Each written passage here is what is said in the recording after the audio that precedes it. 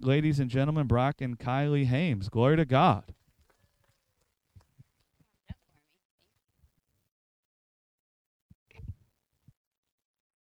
Test, test. Yo, yo, yo.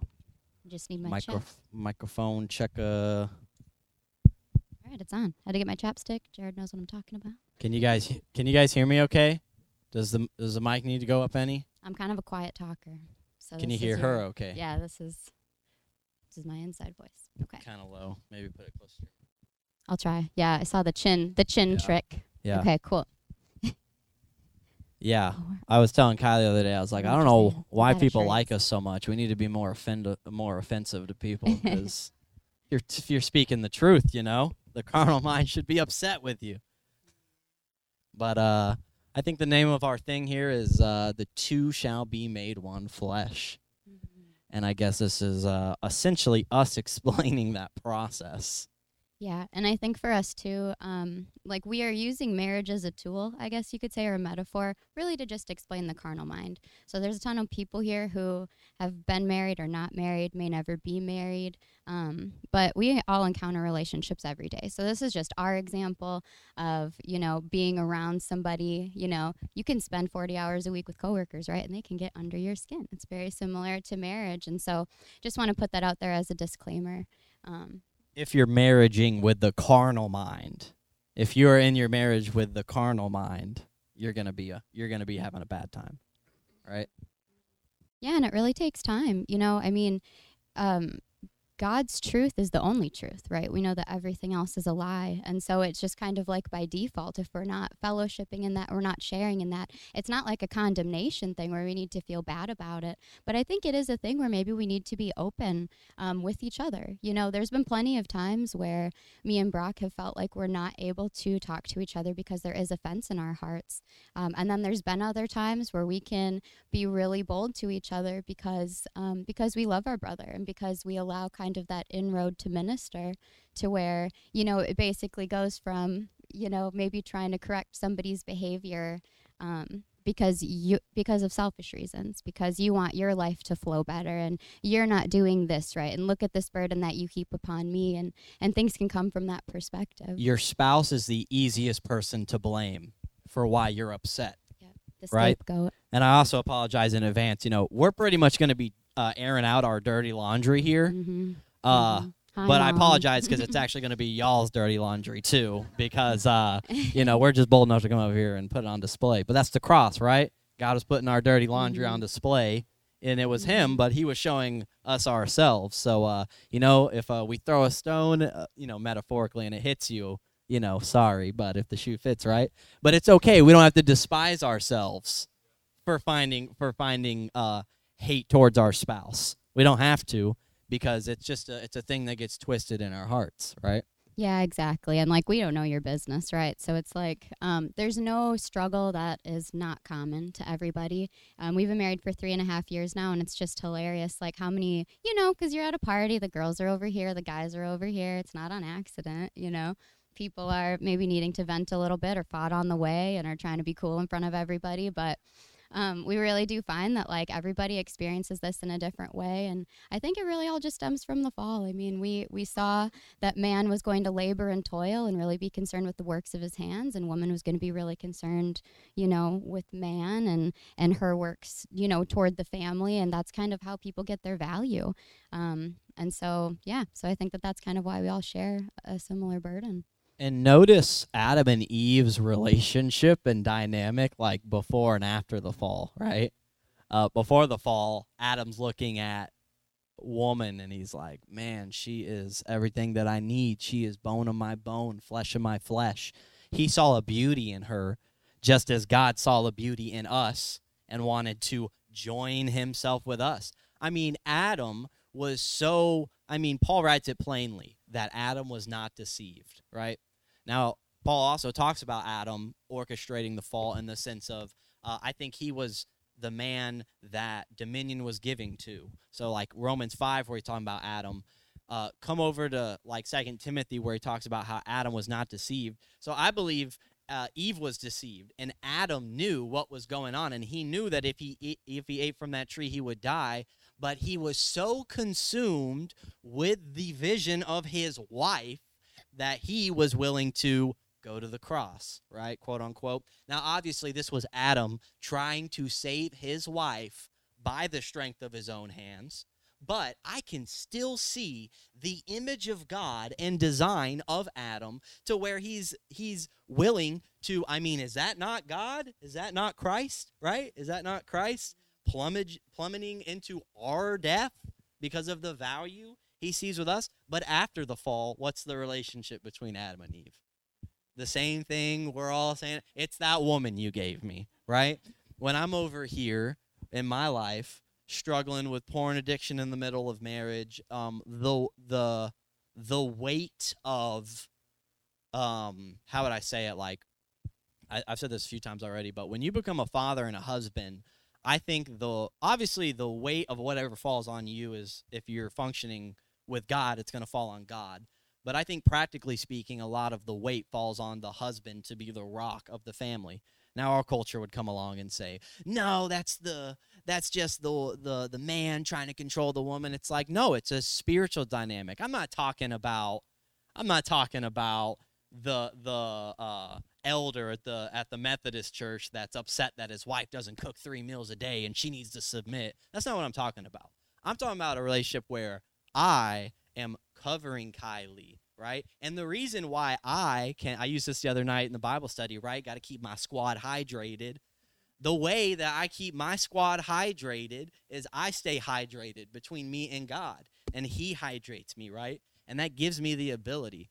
I don't know if it's just because of the problems that we went through, which are super common between married couples. I think we're just extreme people.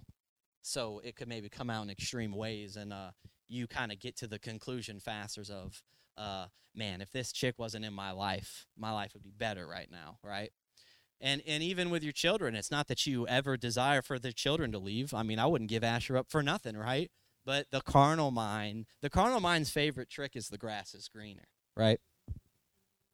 Yeah, 100%. And so it is funny, because we talk about this. So we got married quick, and then we had a baby like really quick also. We were actually talking about, we're like, hey, let's wait a couple years. It'll be great. I found out 4 days later I was pregnant and cried. Okay. We love Asher. It's great. But so we went from basically what is a dating relationship, which could almost kind of be, right, like Adam and Eve in the garden. It can be like man seeing his bride for the first time, and, you're putting your best self out there, and you're fishing in a sense. So you're like casting the bait, you're reeling in, you're doing this thing, and then all of a sudden you get married, you have a kid, and you go from probably the ultimate climax of cutesy, or however you want to say, in a relationship, to probably like the hardest thing that we'll ever go through.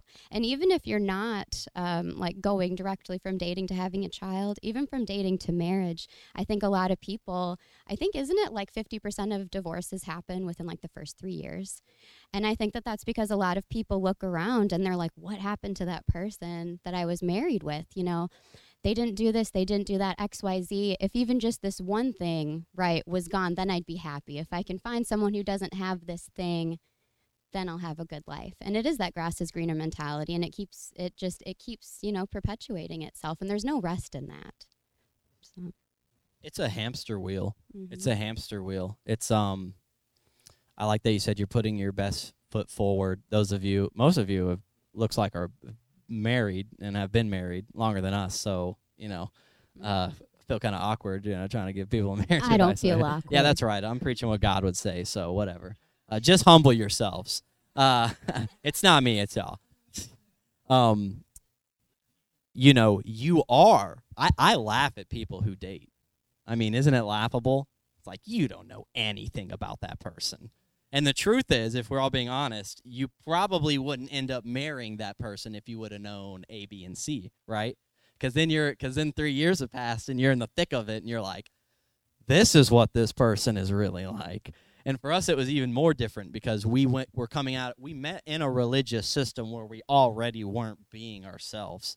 We weren't talking the way we talk. We weren't thinking the way we think. We were blinded by the death that was put in front of us, and then people told us it was God. And I don't blame those people, but that's not right? Those doctrines, the the word of faith doctrines, they did not produce love for my wife, right? You know what it produced in me to do when we lived in Tulsa and Kylie was going through a hard time? You know what it led me to be like? Well, you just need to have more faith. I mean, if you want to cut yourself off from your wife, that is the quickest way to do it, right? Right? And how many times did you feel alienated because I looked at you from a standpoint of you need to have more faith, you need to come up where I am, and I just thought the power to helping her was if I could be as gentle as I could, and which didn't even work, obviously. But that didn't produce. Here's the thing. Let's flip the script. If that's how you view God, you're not going to be vibing with God. If you view God like how I was being to Kylie, just have more faith. What are you doing? I mean, it's equivalent. We talked about this last night. What a sinner really is. A sinner is someone who does not possess eternal life. They are not one with the Godhead through Jesus Christ, right? Through the Word made flesh. And if you think that's how God approaches sinners, well, first off, we think sinners' bad behavior. We think is bad people who do bad things. But I think I said that a more accurate picture of a sinner would be like a 10-year-old girl laying on a deathbed from cancer. That is what a sinner looks like. Someone who is dying. And how ridiculous would it be for me to walk up to somebody in that state and to say, you just need to believe God? I mean, that's just silly. And I don't treat Asher that way. I provide Asher for what he needs, right? Just as God through me tries to now provide the faith that Kylie needs. I mean, it was just yesterday. I think, you were upset, right? And we were in the car, and she was going on. And luckily, I wouldn't maybe suggest talking to your wife this boldly if you guys do not talk like this already, because you might hurt some. Oh, but maybe some feelings need to be hurt. I'm a huge fan of that, right? Not of hurting feelings intentionally. Oh, no. Yeah. No, I'm not trying to hurt feelings, but, I mean, the truth is just exposing. Like, when you hear the truth and then you either go with it or you don't, the truth is going to be the discerner, and it's going to show you where you at, right? And the reason why me and Kylie's marriage has been able to change, I want to use the word so successfully, if you want to say it like that, is because we're no longer trying to reason within ourselves and then come together. We both see the reasoning of God, and it's like they used to show this in lots of different church circles, but it is really true. They would show a triangle, right? And they would say you and your wife at the bottom, and then God's at the top, right? And if you guys are seeking after God, you're going to meet at God, right? And I would say that's a perfect illustration of why I'm able to talk to Kylie how I do. Not in a mean way, but yesterday as she was beginning to go off, I said, you just need to stop because you're just looking at this one instance and you're making a judgment about your life. And then she was worried about things at the home in Wisconsin. And it's like, you're taking this one thing and we're applying this word about your life. And she simply said, yeah, you know what? You're right. You see how easy that is, right? That'd be a huge fight. That'd be a huge fight between most couples. And reason, because the guy probably would say it with malice.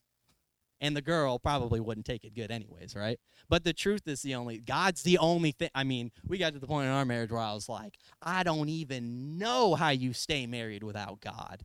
I mean, it's like impressive. Yeah, it is. I was just thinking when you said that thing about, about the triangle, like God's up here and man and woman. It really is kind of like the more that you're seeking God. Okay, so like the more that you're seeking each other, you kind of leave this out, right? You're kind of just stuck in this very like ground level, monotonous kind of cycle. But it is as you're just really gazing upon the cross, gazing upon God, you're naturally moving closer together. You're not trying to get close anymore. It's almost like the harder that you try, it's like the works of the flesh, right? It's like the harder that you're like, I've done it so many times. Like, men don't really like to clean. Maybe that's not universal. My man doesn't really like to clean. I don't like to clean. And, I would try so hard. At first it was, I'll just be a good wife and I'll just clean the house and I'll do it with a good heart. And then all of a sudden 2 months later, his socks are on the floor and you're murdering him in your heart. That was me trying to be a good wife. And then you move on and you're like, well, clearly this isn't working, but if I can make him clean and we can share the burden, then I'll be relieved. But then that just causes more malice, because then you're putting a standard on somebody that they're never going to be able to accomplish.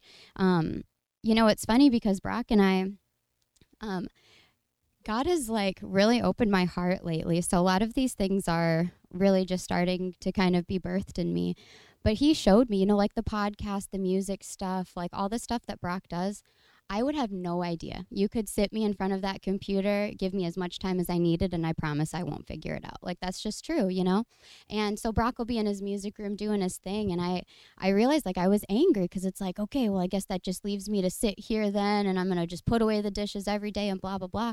And the Lord just spoke to my heart, and he said, did it ever occur to you that you guys are just operating in your giftings?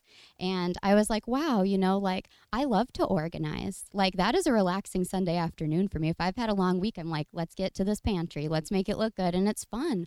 But because I started viewing Brock as not coming beside me and not doing this thing exactly as I thought he ought to do, it caused this thing that would actually be a really positive thing in my heart to be something that I wasn't involved in, and it caused you to not be able to participate in what your gifting was, And it was just crazy how when we're just trying to put this, you put burdens on the other person because you feel like they're putting a burden on you. I think that that's really what happens. I don't know. You go. I feel like you're going to say something.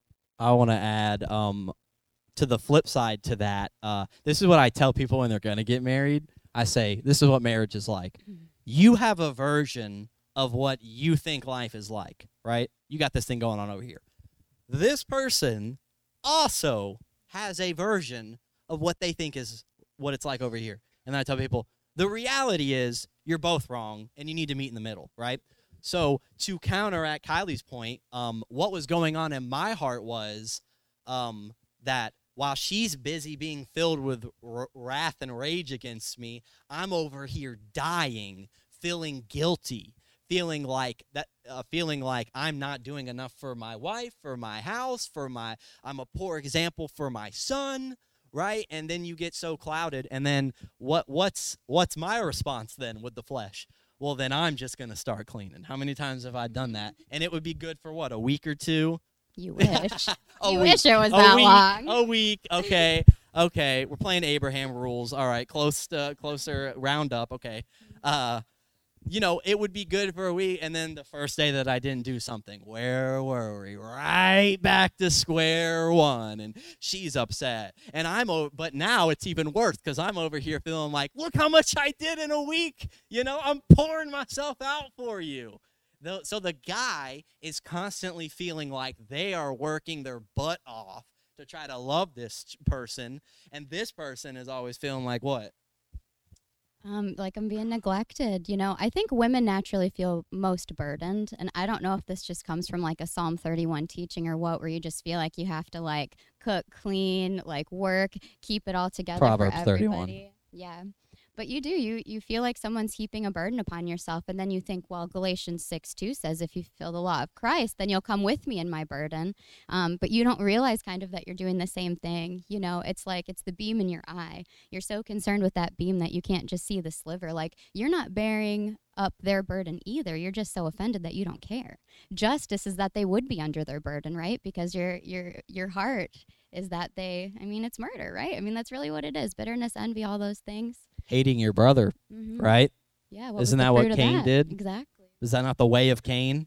But most of us wouldn't be able to admit that we're looking at our partner like they're Abel, right? And we want to slay them, right? Yeah. No, it's so true, because I would, the Lord showed me this recently, that what was in my heart was envy, because I would look, I'd be like, I feed him, I do all the practical things. Brock's awesome with taking care of Asher, so that's never been a thing. I've never had to try to trick him into changing a diaper, thankfully, because I know that that's a thing. But I would look at him and I would envy him in my heart, because I would see I'm working, I'm doing all these things, I'm laboring for a clean house is really a big thing for me, and I never get to enjoy it. But here I am working, and all of my labor is causing you to have a good life, and I was envious of what you had. I thought it's almost like that story where there's the laborers who start at different points of the day. Do you know what I'm talking about? I'm Yes. the last dude. And Yeah. She's the first guy. Yeah. And then those two people get married.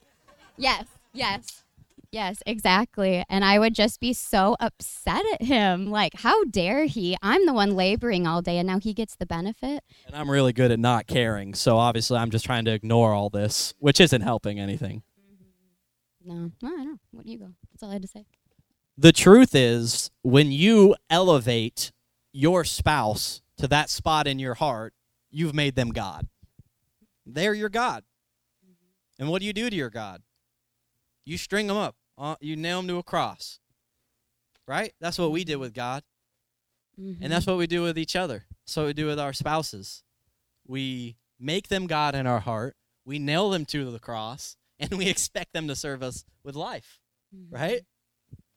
But when you do that, I mean, it's only going to cause division. And I will add that part of the reason why I can speak for myself, I had such a distorted image of marriage is because in the past at these churches, the things that I was taught about God and the things that I thought, the way that I thought God was, well, you can't act outside of your image of God, right? Even the people who claim not to believe in God, they have an image of God, right? And even if they think God is like that religious church, they're not even rejecting God. They're just rejecting the horrible image of God that they've created in their heart, or they've let other people create in their heart, right? I was just going to say one thing before I forget, and I said this to somebody, so sorry if it's a repeat here, but when I was sorry just, too much. when I was just so concerned, that's another thing he can say to me now that used to really offend me, but he's right. But when I was really trying to get Brock to like clean the house, do these things that I thought were so great, when you would, do it for a week, 3 days, whatever it was, Like Christ. yeah. When you would do those things, I almost like just picture it as like we want fruit on this tree, right? Like we desire good fruit. And so we think that we can bring these things forth. And maybe like the cleaning of the house or not cleaning of the house is like rotten fruit. So we're like effectively like trimming this rotten fruit off. Like that's what we're doing. We're like, okay, he cooked there. That's great. Okay, he cleaned, that fruit's gone. And then the tree looks like it's void of bad fruit for a little while. And that's why these marriage seminars or, counseling sessions or all these things can appear like they're doing something. But the root is actually never attacked. It's like we're so concerned with this behavior modification and we let go of it in religion, but we hold on to it so hard in our relationship because we think that it'll serve us right. But if you're not allowing God, in that triangle, if you're not including God, that root's going to stay there. And the longer a tree is there, the deeper that root goes, okay? So, yeah, I just saw that so many times where it's like, man, I thought this tree had been taken care of, but here's that rotten fruit again. And it just took me so long to realize it's because we weren't dealing with any heart issues. We just wanted the microwave thing. We just wanted what we wanted when we wanted it. Make my life easy. That's what you're here to do. You're here to serve me. And that's just not the reality of it. I think I said this comment at the Bible study. Girls typically get upset about the things that are happening on the outside, right? Like kind of the disarray that's going on. And that's like what annoys them, what presses in on them. And the only thing that presses in on guys is their wives worrying about all of that stuff, right? That was always my plight. It was like she was always worried, and I was over here just like complaining to God, oh my gosh, has she not figured this thing out yet? How does she not know that this is a world full of corruption? And but thank God he doesn't think that way. And thank God he didn't think that way when he found me in my death, right? And I was in ministry for years, and God never once came with some sort of attitude.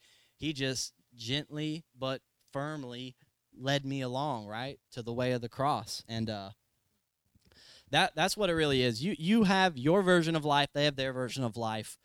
This ties back into the message. This is the cross dynamic. When you become one flesh, you are dying to what you thought life was like, right? And it works both ways. There's a lot that you both are bringing to the table, right? Good and bad. So I don't want to just I also want to mention the positive aspects of it. Now I drink lots of water. And I drink lots of water now. I have Birkenstock sandals now. I'll wear sweats in public. I'd never do any, I wasn't into these things before I met Kylie. But now, the thing that really caught me off guard is in the midst of all this fighting it with each other, we're both probably just cussing out God in our heads a lot, talking it over with the Father. And it was difficult because there was a point where I knew this word and Kylie didn't know this word. And that, I think, was the hardest rub ever. I mean, try telling it's like, I think Matt said it, try describing chocolate to someone who's never tried chocolate.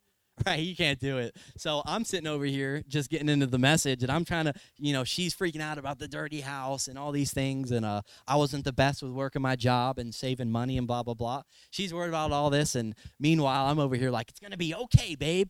Kind of doing the same thing I did in the faith movement because I was still taking the true knowledge of God and, like, putting it into my carnal mind, seeing, how I can work it, how it's going to fix everything. Go ahead. Well, I was just going to say the problem really is that should have been like water or like honey in my wounds, you know what I mean? But because I had kept such a record of wrongs from what had happened throughout our marriage, I couldn't hear. Like the Pharisees, they were offended at Jesus, and that's why they were blind. And that's really what it is. It was like, oh, it's fine, it'll work out. And that was kind of the same mantra when, Brock was working part-time and spending all of my full-time money. You know what I mean? So it's like, yeah, it'll be okay, but for who, though? Who's it going to be okay for? Because I'm over here working, feeling like a Martha, and you just get to be a Mary all the time, And I also want to point out, let's get practical here. So I wasn't doing the things that I feel a husband should do in a household. It's not a law. I'm not coming here telling you need to do this. The truth is you can't do it, all right? None of you can do it. Mm-hmm. And the thing that was happening within me is I recognized at some point that if things were going to change, I knew that God was going to have to first make a change in my life, and then I knew it would affect Kylie. And I recognize that dynamic. I feel the same way about Asher. I was talking, I think, to Billy, and we were talking about eating healthy and stuff, and I said I don't have enough self-decency to eat healthy for myself, but I can eat healthy for Asher. And, Asher's a boy who drinks lots of water, and he likes fruit, and he eats good. And I recognize if Asher sees me just chowing down cheeseburgers from McDonald's all day, every day, I mean, what do I expect to happen? Now, on the same note, I'm not Asher's God, though. And ultimately, no matter where Asher's life goes, God is his God. And even if Asher became a drug addict on the street, I don't have to take it upon myself to feel guilty that I didn't do something right with my son. I want to put that out there. As soon as Asher was born, I said, God, into your hands, I commit his life, right? That doesn't mean that I'm just sitting on the couch eating potato chips doing nothing. And this isn't a get busy. This was the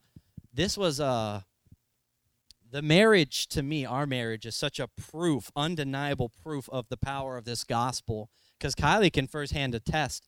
I was willing to, you're just really struggling with this idea of, man, if I was single, I could just have all my instruments out everywhere. And I could, when I want to make music, I want to make music. And, you have this version of life. You're busy just trying to figure that out. But I got to the point where I realized, well, if something's going to change here, man, God's got to change it in me. And so the practical side of all this, the answer was not for me to keep a clean house.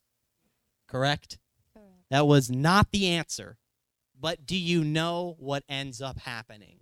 Mm-hmm. God births within me a new desire to keep the house clean. Mm-hmm. Like I said, jobs were always a struggle with me because I'm a creative type. So, that's like 9 to 5. That's the worst case scenario. I want to be free to do the things that I want to create. And but once God changed that in me, I mean, you can attest, right? The change was like, you go from working 20 hours a week to 40 hours a week, right? And like I said, the answer was not for me to just, because I tried that many times, to white knuckle it.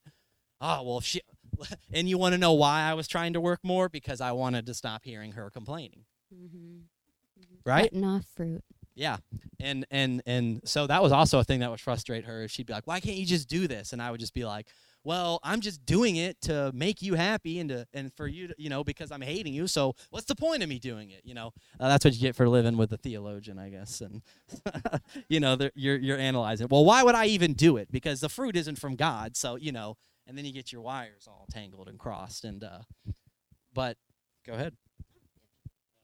I was just going to say, when you were talking about kind of like how I wanted to clean house and how it just naturally springs forth, this was such a testimony to me because I would say maybe a month and a half ago, maybe, I think there's been like 3 major points in our marriage where it's been like, we're either getting divorced right now. Nut up or shut up. Yep, nut up or shut up, for real. Like, we're either getting off the cross or we're getting really comfortable, is kind of the thing. But like a month and a half ago was maybe like the 3rd time where it was like, okay, just kind of like at the end of our ropes with everything. And I think, and we can talk about it more too, but I think what really made a big difference is this was maybe the first time that I actually, instead of just like talking to God about it, like also wanted to hear what he had to say. I was like talking to God about it for days and days, and I was like, I would be like, God, like, tell me what you think, but then I would just, say all these things, which is fine. He loves to hear us vent. But I remember like 3 days after, I was just like, God, show me what you think, but I would just never stop talking. Then he was like, do you want to hear what I have to say? And I was like, yeah, I do. After just 3 days of the carnal mind just having its way and just, making me its plaything. But so that really transformed from that point. It was like, wow, things are really getting better now. And all of that to say, I was just sitting at home. Brock and Asher kind of like switched rooms because when Asher was little, we wanted him in the downstairs bedroom. Brock was in this very tiny music room, bless him. It was. I had a good time. Yeah, you did. But so we needed to make the switch, and it was probably like maybe 6 months ago. I mean, it's been a long time. So this music room for someone who's creative has been in complete disarray. Kind of stopping the process. Tried several times myself to organize it, So many times. Would look way worse. Like, no offense, but like it would be like, why'd you move all that stuff that I organized over here? It looks so good, The work's in my hands. But Brock was at work, and it was just a few days after. It was At night, I got home at 1 o'clock in the morning because I work at night. We so work keep in opposite context shifts. here. Yeah, and it was a night where I was like, I'd maybe kind of had a hard day, so I was like, you know what? I'm just going to like make some hot tea. I'm going to read a book. I'm going to relax when Asher goes to sleep. And I just kind of like, when I put Asher down, I like to walk past this music room, and I saw it in disarray. And it's funny because up to that point, it made me angry. I was like, get your room together, man. Like, seriously, it's been 6 months. Like, do I have to do everything? But I walked past this room, and I mean, my heart, I could have cried because I was like, God, in me, you've put this like organizational gift, and you've put this in me. And here I've just been watching my husband struggle because of my anger. And I could have, bared up his burden with him, but because I was so focused on myself, because I had that beam in my eye, I couldn't see his.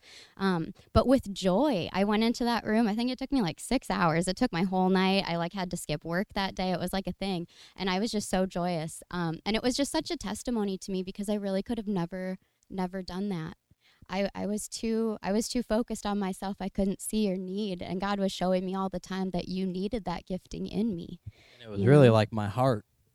Actually, that room was really kind of representing my mind, the way that I am. Bury the shack. And yeah, exactly. And so for you to enter into that disarray, it is like God. Yeah, exactly. And I wasn't angry. I wasn't like, why are all these chords all tangled up? I was like, oh, bless him. He just don't know.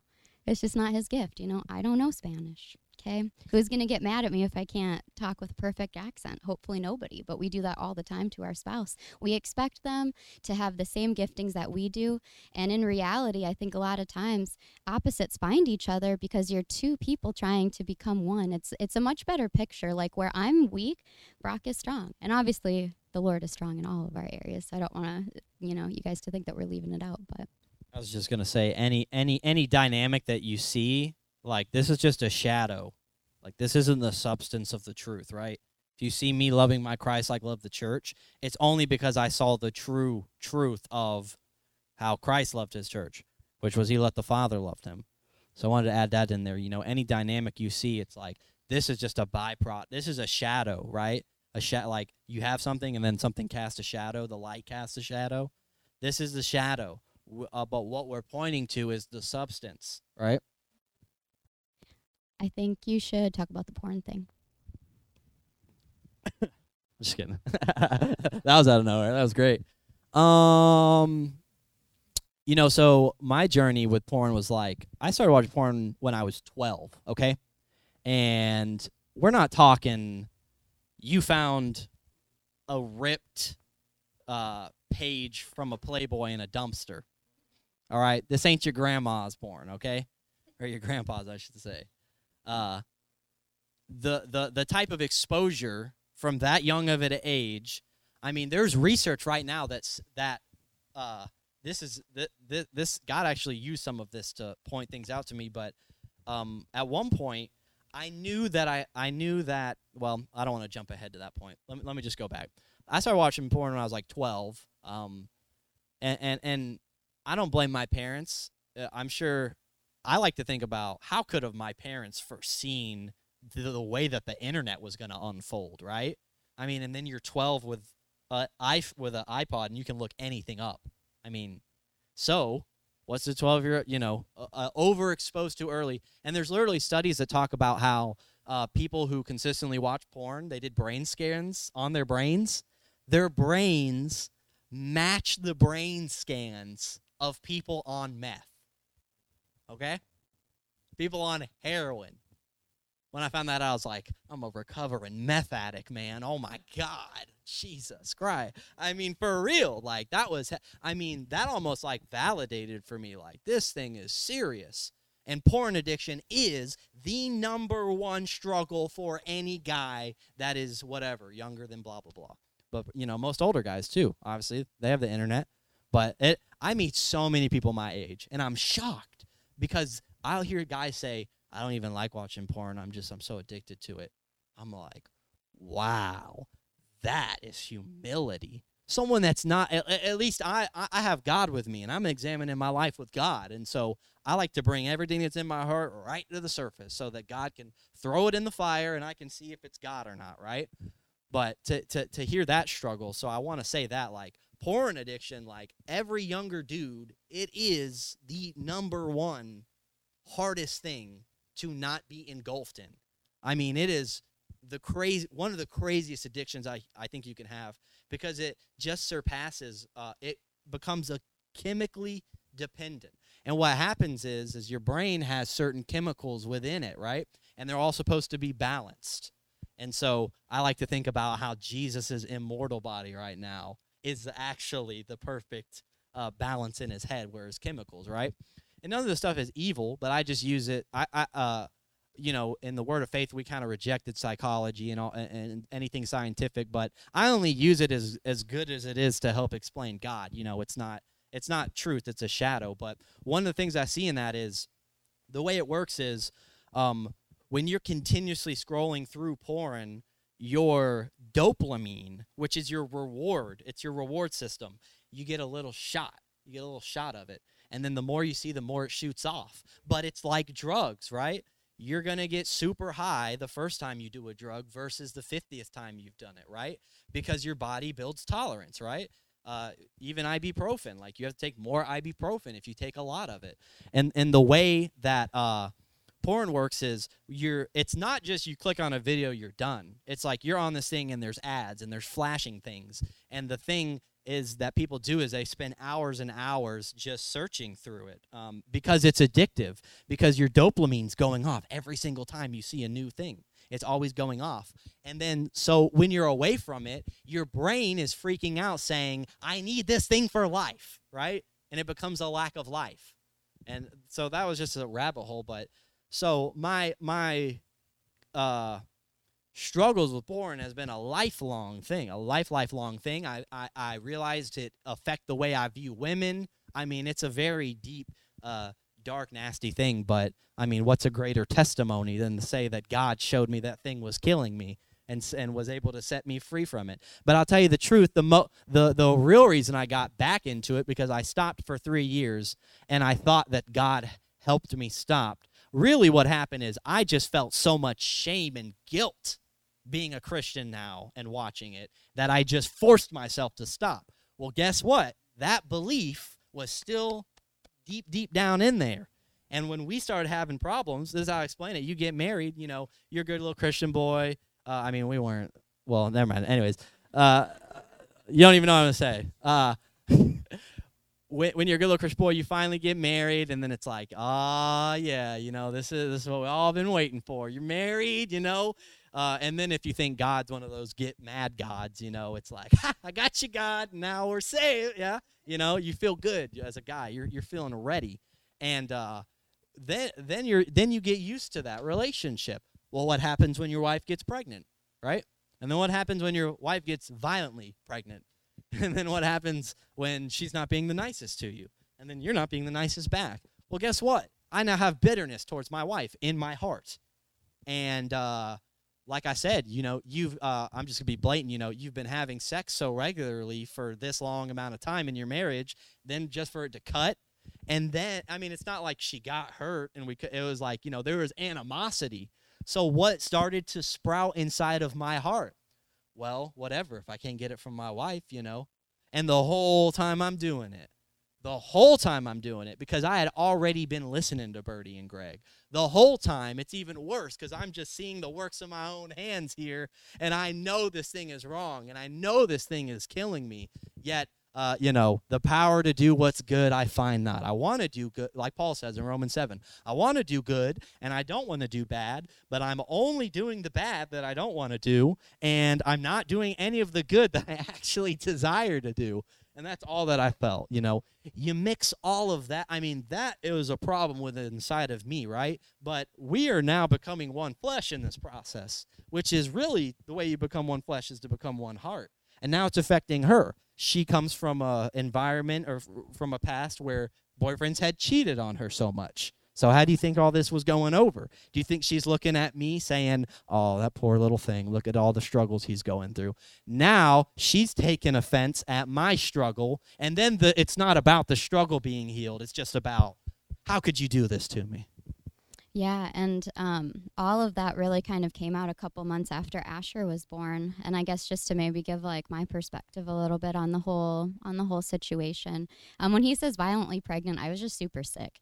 I literally had to quit my job. I couldn't drive in a car. I was just like vomiting, and I would come in from outside, and she would just hate the smell. It would make me vomit. Outside. The smell of outside on him. Like he would like we had a queen size bed, but he would be like laying in bed and just living his life, breathing, and it just smelled like rotten garlic. And I was like, so it's like, he's sleeping on the couch. Yeah, I slept on the couch for a little bit, which is easy when you're not vibing with them anyways. It's like, whatever, I'm going to go sleep on the couch anyways, bro, I don't care. Yeah, yep, exactly. And this was also kind of the time where, like, Brock wasn't really working much. So it was like, he's like, you quit your job, you're not feeling good, like, I got us. And, like, 2 days later, he just decides to, like, up and quit his job without having another job. And I think, like for real. And that really hurt me. You felt like, okay, you were going to take care of me and now you're not. And I really look at that as kind of, I think, the first place that took root. But yeah, then this whole time I'm sick, we're kind of like losing intimacy, I guess, for lack of a better term. And like Brock said, I had been cheated on by like every major boyfriend that I had. So like when we were in the Word of Faith and we were, getting to know each other, I was really transparent about that. And I was like, this is a really hard thing for me. Like I, thank God that I'm growing in confidence, but man, do you just feel rejected like over and over and over again. And so it was like, Brock obviously had that in the back of his mind too. So there's just another burden, like you said. But, you can kind of feel like something's going on. And there were quite a few times where I was like, hey, are you watching porn? Like, literally, I'm like, are you master? Like, what's happening here, And That lie straight to her face. yeah, over and over and over Over and again. over. And I feel like I'm somebody where it's like, I can take it, just tell me the truth. You know what I'm saying? Like, just don't dance around it, cut to it, we'll get over it. But finally, I just kind of like, after Asher was born, I came to him and I was like, I know that you're watching porn. Like, I know that this is happening right now. She read my mail. I did, and I won't go into like super detail about all of it, but he basically just like really just gave me a little bit of truth at a time. It turned into a huge fight because it took maybe an hour and a half to figure out what was actually going on, because he'd be like, well, this thing happened this one time months ago and blah, blah, blah. And I'd be like, but did it really? And he's like, well, I guess it technically happened 3 times and blah, blah, blah. Well, when's the last time? Oh, it was blah, blah, blah. Was it really? Because I think last week. I mean, it was I'm just trying to like, preserve my own life here. yes, like, just 'Cause give me enough. your wife's you know? wrath. Yeah. Yeah. So, I Mhm. grew up in an environment where, Mhm. and shout out to my mom, I was a hard child, so I get it. But I was the type where, like, you don't tell mom. Why would you tell mom? You know? One time, go ahead. I was just going to say, and he says that because all the time I'd be like, you need a full-time job, you need to clean, you should cook. He'd be like, okay, mom. So that's, I think, where that comes from, Which also stems from my wrong image of a mom, right? I'm Mhm. basing my image of a mom based off of my experience. Mhm. But the definition of what a mom actually is found in God. Mhm. And now I'm so thankful for Kylie's organization. And now I am not annoyed at the things that are different between us. And it excites me to know the things that are different and to enjoy them and to see we have different giftings, as you said earlier. Yeah, and I was just going to say, I actually ended up going out of town that weekend because I was just like, that was actually the first point where I thought that we'd get divorced, because it had been like a year of lies. I had been very familiar with lies, and Brock was in this message, and I was still kind of coming out of some stuff. And so he kept trying to tell me that he was the victim, right? Because he was trying to explain to me that, like, it's not me doing this, like I'm held captive by death. And here I'm like, oh, you're the victim, you're getting yours in secret, and and like you're the one, like you're getting everything that you want, kind of thing. But it wasn't until later that, like, when we really kind of like rebuilt some things and could really talk about this, that She admitted I was right. you definitely, no, you were held captive. It's very, the thing I want not to do, I do. But it was interesting to hear that the reason that he had been keeping this secret was because he felt like he couldn't come to me. It was like, any little thing that was going on, anywhere that he was not perfect, it's like, let's blow this up. Let's really make it an example. I want justice for the way that you're maybe treating me wrong or something. And this happening over and over and over again, like, that's going to sever something. He didn't feel like he could talk to me. He lied to me because any little thing that ruffled any feather or broke any, eggshell that he was trying to walk around, I blew up. Who's going to... Yeah, if you can't handle the dishes, I definitely ain't coming to you with my porn addiction. No, for real, and... And so I just think it's interesting because there's always just the two perspectives, but I felt like you're going to say something.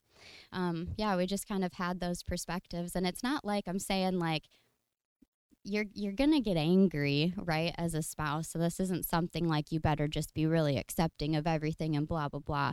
But again, this was just us in that triangle, just trying to maybe even not care for each other, but just care for ourselves. And these things, like, they do reconcile, they get better. But, like, so we're not saying these things as, like, you have to change this, but it's, like, to see what's going on, because I think that we can be so blind, like, in our own hurt, that we just don't even recognize the dynamic. Like, we don't even recognize that the person that we're supposed to be one with has become our enemy. And it's oftentimes also, I will just tell you, the way that you view your spouse is oftentimes how you view God and how you feel God views you. And that's why they can be such a mirror to you, Didn't God say that to you one time? He said something like, you were having issues with me or something. Mm-hmm. And he said something to the effect to you. Oh, yeah. Oh, yes. Yep. Actually, Gwen, you had that whole thing of like, God, I don't trust you. Like, I had that moment too, because I just felt like you weren't honest with me. I felt like God wasn't honest with me. I was going through this pregnancy and I was so sick. I had a horrible childbirth. I had postpartum depression. It was like all these things that, church and, I thought the Bible taught me weren't supposed to happen were happening, and all these things that I thought weren't supposed to be happening in marriage were happening. And I realized that that I was really viewing Brock the way that I viewed God, and it was a really good metaphor. He got you. He got me. Took the person you thought was the dumbest and made him your image of God. Yeah, that's me.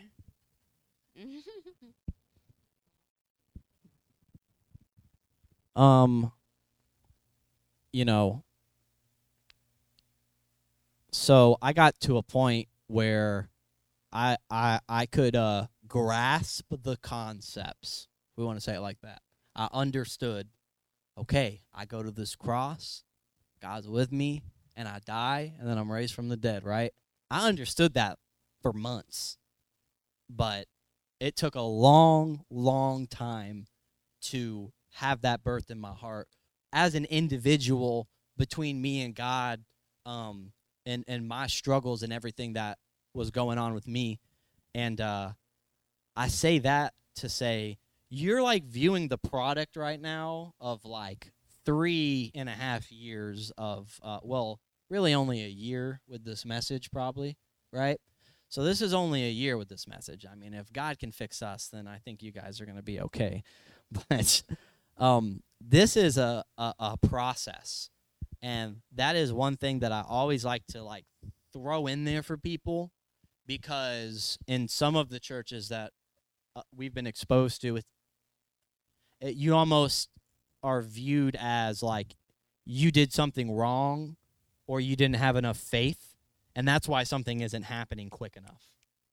When the reality is you got all these things twisted up in your heart of years and years and years and years and years. And then you get married, and then they have their heart twisted up from years and years of carnal thinking, and then you guys just like combined all those knots together, right? So imagine that. Imagine what God is decluttering, de-stringing. This is not a microwavable thing.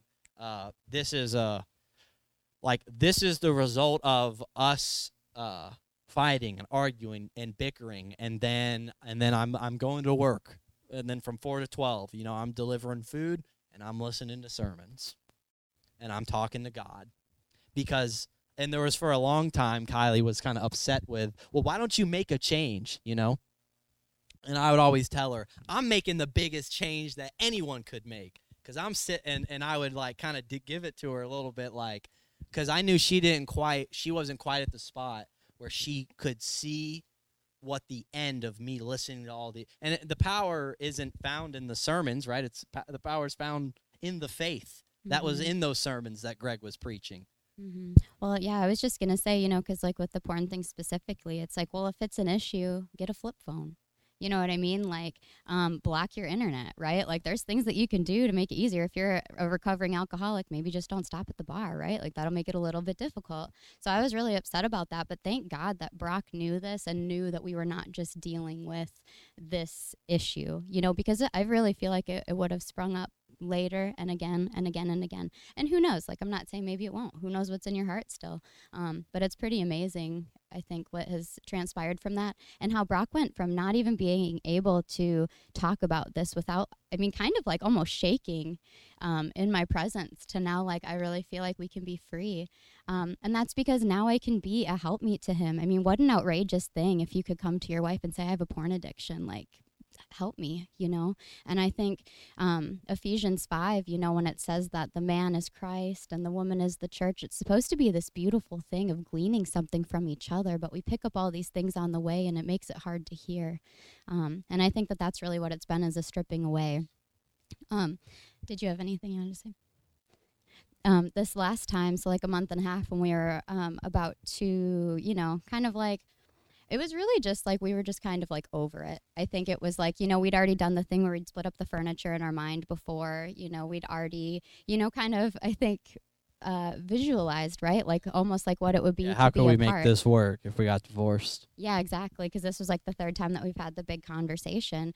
And I remember that I was like talking to God in the shower, and I was just telling him, I'm like, God, I was like, I can't even be myself with him. Like when I was single and I was having a hard day, like I would come home, my house would be clean, like I could relax. I don't even really like to listen to music. Like I like a quiet home. Brock's always trying to throw on rap music and all this stuff. And I'm just like, I just want silence. And the Lord, and I was just like, I just feel like I can't be me. And I felt like God was like, who told you that that was you? Like where did you pick up in your mind that you're an introvert and that being married to an extrovert is bad? Or like that you have to have a clean house and you can't relax anywhere else? It was like my big argument and like the big qualm that I have was like, I'm not myself in this marriage. And God was just showing me like, that was never who you were. That was you trying to produce happiness and contentment and peace apart from me. Did you ever consider that maybe this is a good thing? That maybe it's almost like how Christ is a stumbling block, that this was, that he was a mirror, that he took my Martha and made it a Mary. But I didn't see that. I just saw that nobody was getting fed. You know what I'm saying? So it's just interesting, the perspective shift. And during some of these things, because I knew that Kylie was weaker in the faith at these moments where some of these big climactic fights were happening, and I want to say as well, like I still wasn't responding all the time with perfect peace and perfect love, but I think we always thought that like a healing from a disease was the biggest miracle we could ever get, or this car, or someone bought us a house. Like we've always thought that's the greatest thing we could gain. But honestly, I'm just kind of sitting here at the end of the day and I'm like, my marriage functions better than people that have been married for a long time. And if that is not a freaking testimony to the power of the gospel that'll be birthed in your heart, I don't know what is. Because I mean, like I was talking the other day, I'm someone that like I've never wanted to conform, and so when you're placed in an environment, you go very quickly. You are 21 and you're single. Next thing you know, you're 24 and you have a wife and a kid, and you got these responsibilities. And you don't just work your job and come home. You come home and you want to be emotionally present. You want to be there for your spouse, be there for your child. And it's like, I'm trying to remember where I was going. What I will say is, when we were going through these things, that's where I was going. When we were going through these things, even though I knew what was happening, that was very hard to convey to Kylie. It was, the whole thing I just said about if you never tasted chocolate, you don't know what it tastes like. It was very hard for, like she even said it, for me to come along and say that I'm a victim. I'm being abused by this thing. That was hard for her to deal with.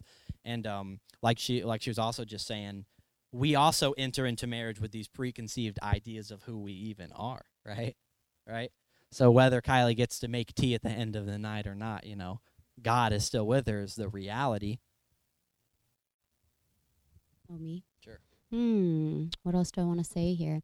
I will say, and obviously this is something that God really had to change in my heart, and we're tying up loose ends for your butts, just so you know. If you guys are like, man, we've been sitting here for a second. But I think that, and God had to bring my heart here, but what was really awesome is as God's wisdom really started to become my wisdom, Brock would come to me and he'd be like, hey, 3 months ago, you were really blah, blah, blah about this thing. And I was like, why didn't you just tell me 3 months ago, And he was like, it was kind of like the porn thing. He was afraid that I would get upset and reject it.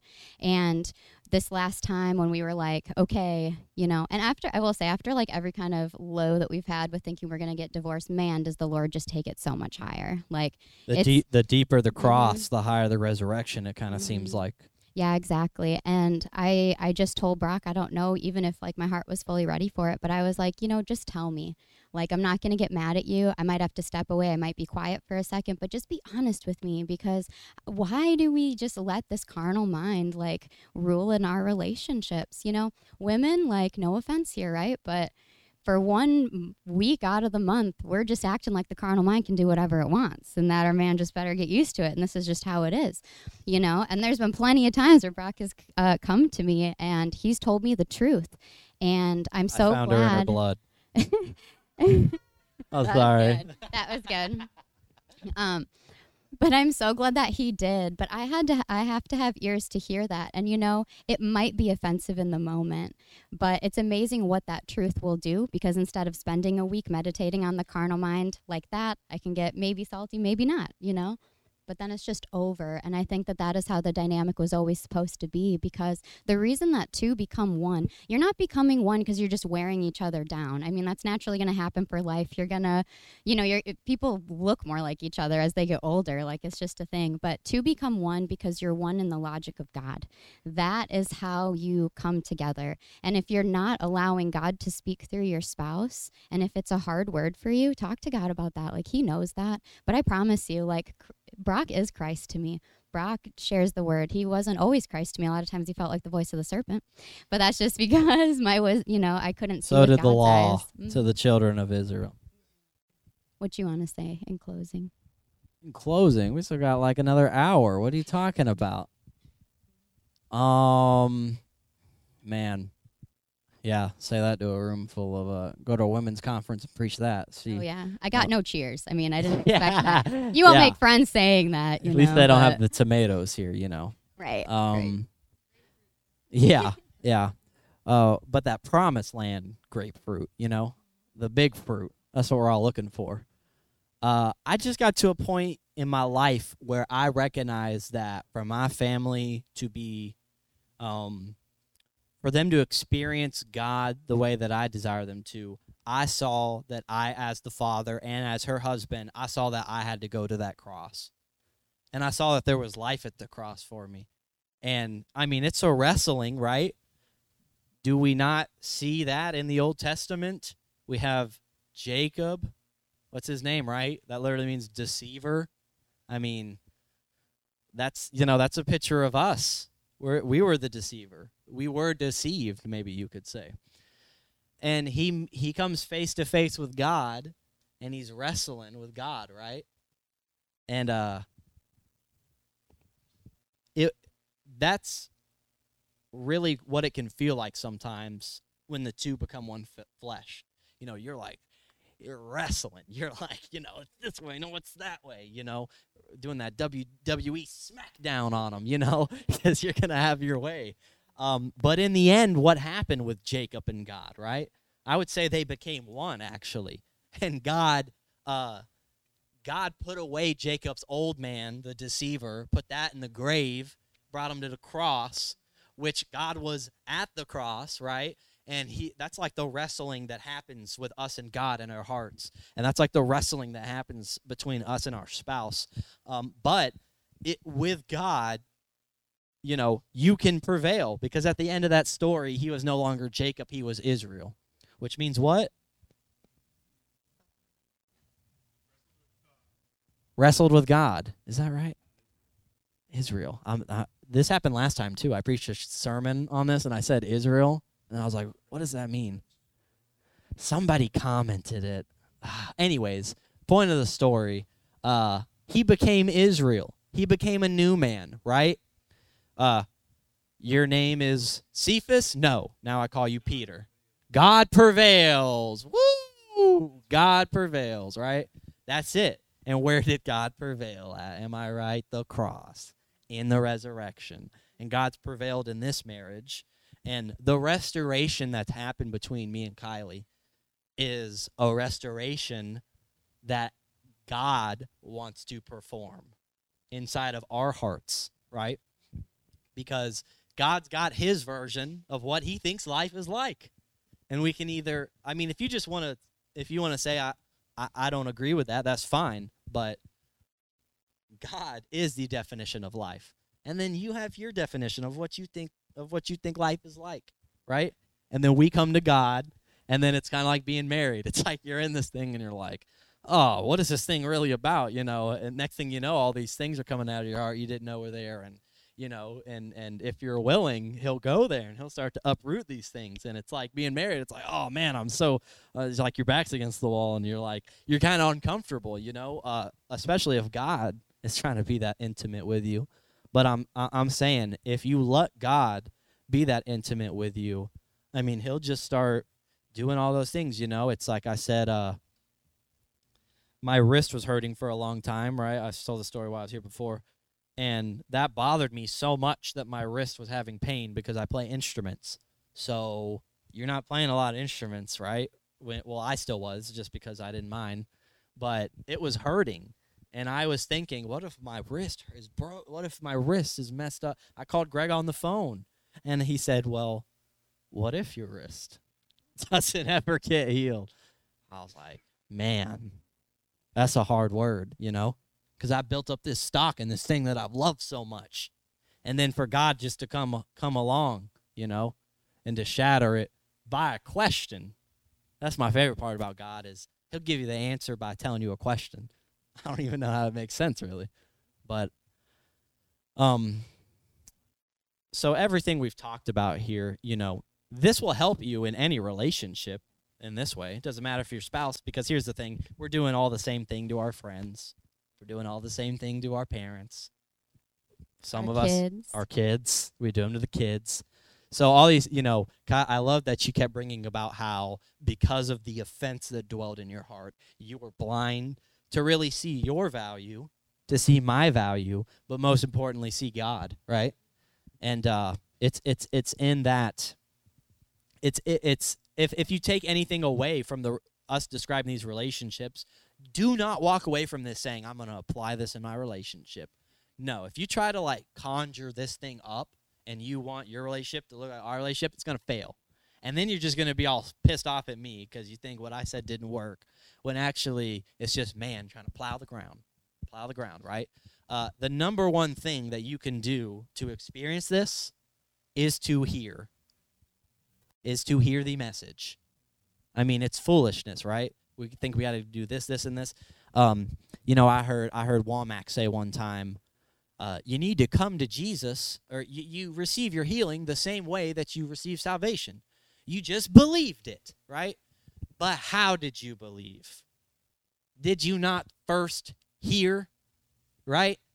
Did you not first hear, and then because of what was heard, faith, the God kind of faith, was birthed inside of you, and you were able to believe upon this God, right? Is that not how it works? You don't allow your heart to be persuaded by your spouse when you're dwelling in offense. What you got? Anything else? Just in case I don't get a chance to say it, like truly you all have cared for our hearts. And it's been just awesome to get to know all of you guys. Absolutely. And, man, the food. You guys have all just fed us some good food. The bread of life. I mean, that's really what y'all are serving up here, and we just really appreciate it. Especially, you know, you guys letting us in your home, giving us a place to stay. You know, the prophet's room as we pass over. So thank you for that. Yeah, you get a prophet's reward for giving us a cup of water. But that was just the last thing I wanted to emphasize, was the hearing of this faith. And if you need to hear a message on that, Greg's got plenty of messages. I think you have one called The Hearing of Faith. Go and listen to that. Understand how this works, because you're just going to be, it's just funny how like we could sit here and preach truth, but if you just hear it as something you're supposed to do, you're going to get busy trying to do it. But the reality is you're just hearing about how God conquered death in the body of Jesus Christ. And then once you have eaten on that for a long time, you will start to see things of this nature pop up in your life. Hopefully sooner than it did for us, right? But I mean, I think that's all I got. Yeah, you put a good bow on it. Yeah. Yep, just hearing and hearing. Exactly. Well, cool. Thank you, guys. Should we pray? Sure. You want to pray or me? Start it, I'll end it. Boom. Thank you, Father, that we are just able to see ourselves wrapped up into your heart. Thank you that you have brought restoration to the true marriage, the marriage that you always deemed as good, the marriage that you have always desired into your heart, Father, where you desired to upkeep man, where you desired to serve them with eternal life, where you desire to be the light, where you desire to have your throne in the midst of them, and to where you can say, I am their Father and they are my children. I will be their God. They will be my people. And thank you, Father, that you have shown us the ultimate reconciliation between us and you, not because you needed reconciliation, Father, but because we needed the beams in our eye to be taken out so that we could clearly see who you were and who we are. And we just thank you, Father, for this message in particular. And we thank you that this seed, this word, would be planted inside the hearts of all people, and especially those that are married, especially those that have felt that their spouse is their enemy and that is holding them back from life. And I'm just kind of sensing, even if you're in a situation where someone is being horrible to you, you know, God can strengthen you on the inside. That's the definition of the cross, to be able to be strengthened. Because if I'll say this, if I would have been deep inside this message when we were going through this stuff, I would have gladly let Kylie crucify me even more, because that was birthed in me. And Father, we just thank you that you really are a shelter in the storm. Marriage especially, you can leave work a lot of times, your friends leave, go home, but sometimes you're just dwelling with your spouse in chaos. And I just thank you, Father, that even in the midst of that, just as you were sleeping in the boat, Father, you teach us to rest. You're the one who leads us into that pasture. You lead us beside the still water. And I just thank you for anybody who, doesn't have a spouse or even does have a spouse, that truly you are our groom. And that we can just rest in the truth that we're your bride, and that truth can be enough for us to sustain us through the trials that we face.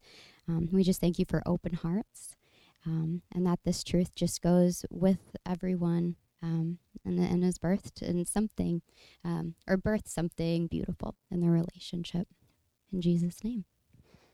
Amen. Amen. Well, thank you guys for letting us into your beautiful church.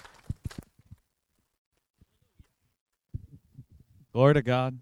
Thank you, Jesus. I'm going to squeeze right here in between you guys so that I'm in the camera. Man, we want to give everybody an opportunity to give an offering to Brock and Kylie. There's no obligation, but if you feel in your heart that you want to give something, you can do it online at gospelrevolutionchurch.com. And just put in the comment, Brock or Kylie, or you can leave something in one of the baskets as you're heading out. Just put for Brock or for Kylie, and we'll make sure that they get it. And, man, again, I just want to thank you guys for being so transparent and just bearing your soul for all of us to see. And, man, letting us see how the faith can work in your lives. And we're just going to pray for them real quick. Glory to God. Thank you, Father, for the seed that is in them. Thank you, Father, that you've healed their sight, that they see your faith clearly. I just thank you, Lord, that everywhere they go, that your faith will be declared. I thank you everywhere you go, Lord, that the words they will release to everybody they see will start giving shape and form to people's hearts, that it'll start cultivating the ground of their hearts, that their hearts become softened and become a breeding ground for your life. I just thank you, Lord, that as they continue to walk together, as they continue to behold the faith together, that the union they already have with each other and with you continue to become more and more close, continue to become more and more intimate, continue to become more and more of a sign and a wonder of your life in them and your union together with them. I thank you, Father, that everywhere they go, even when they don't speak, that their life declares you.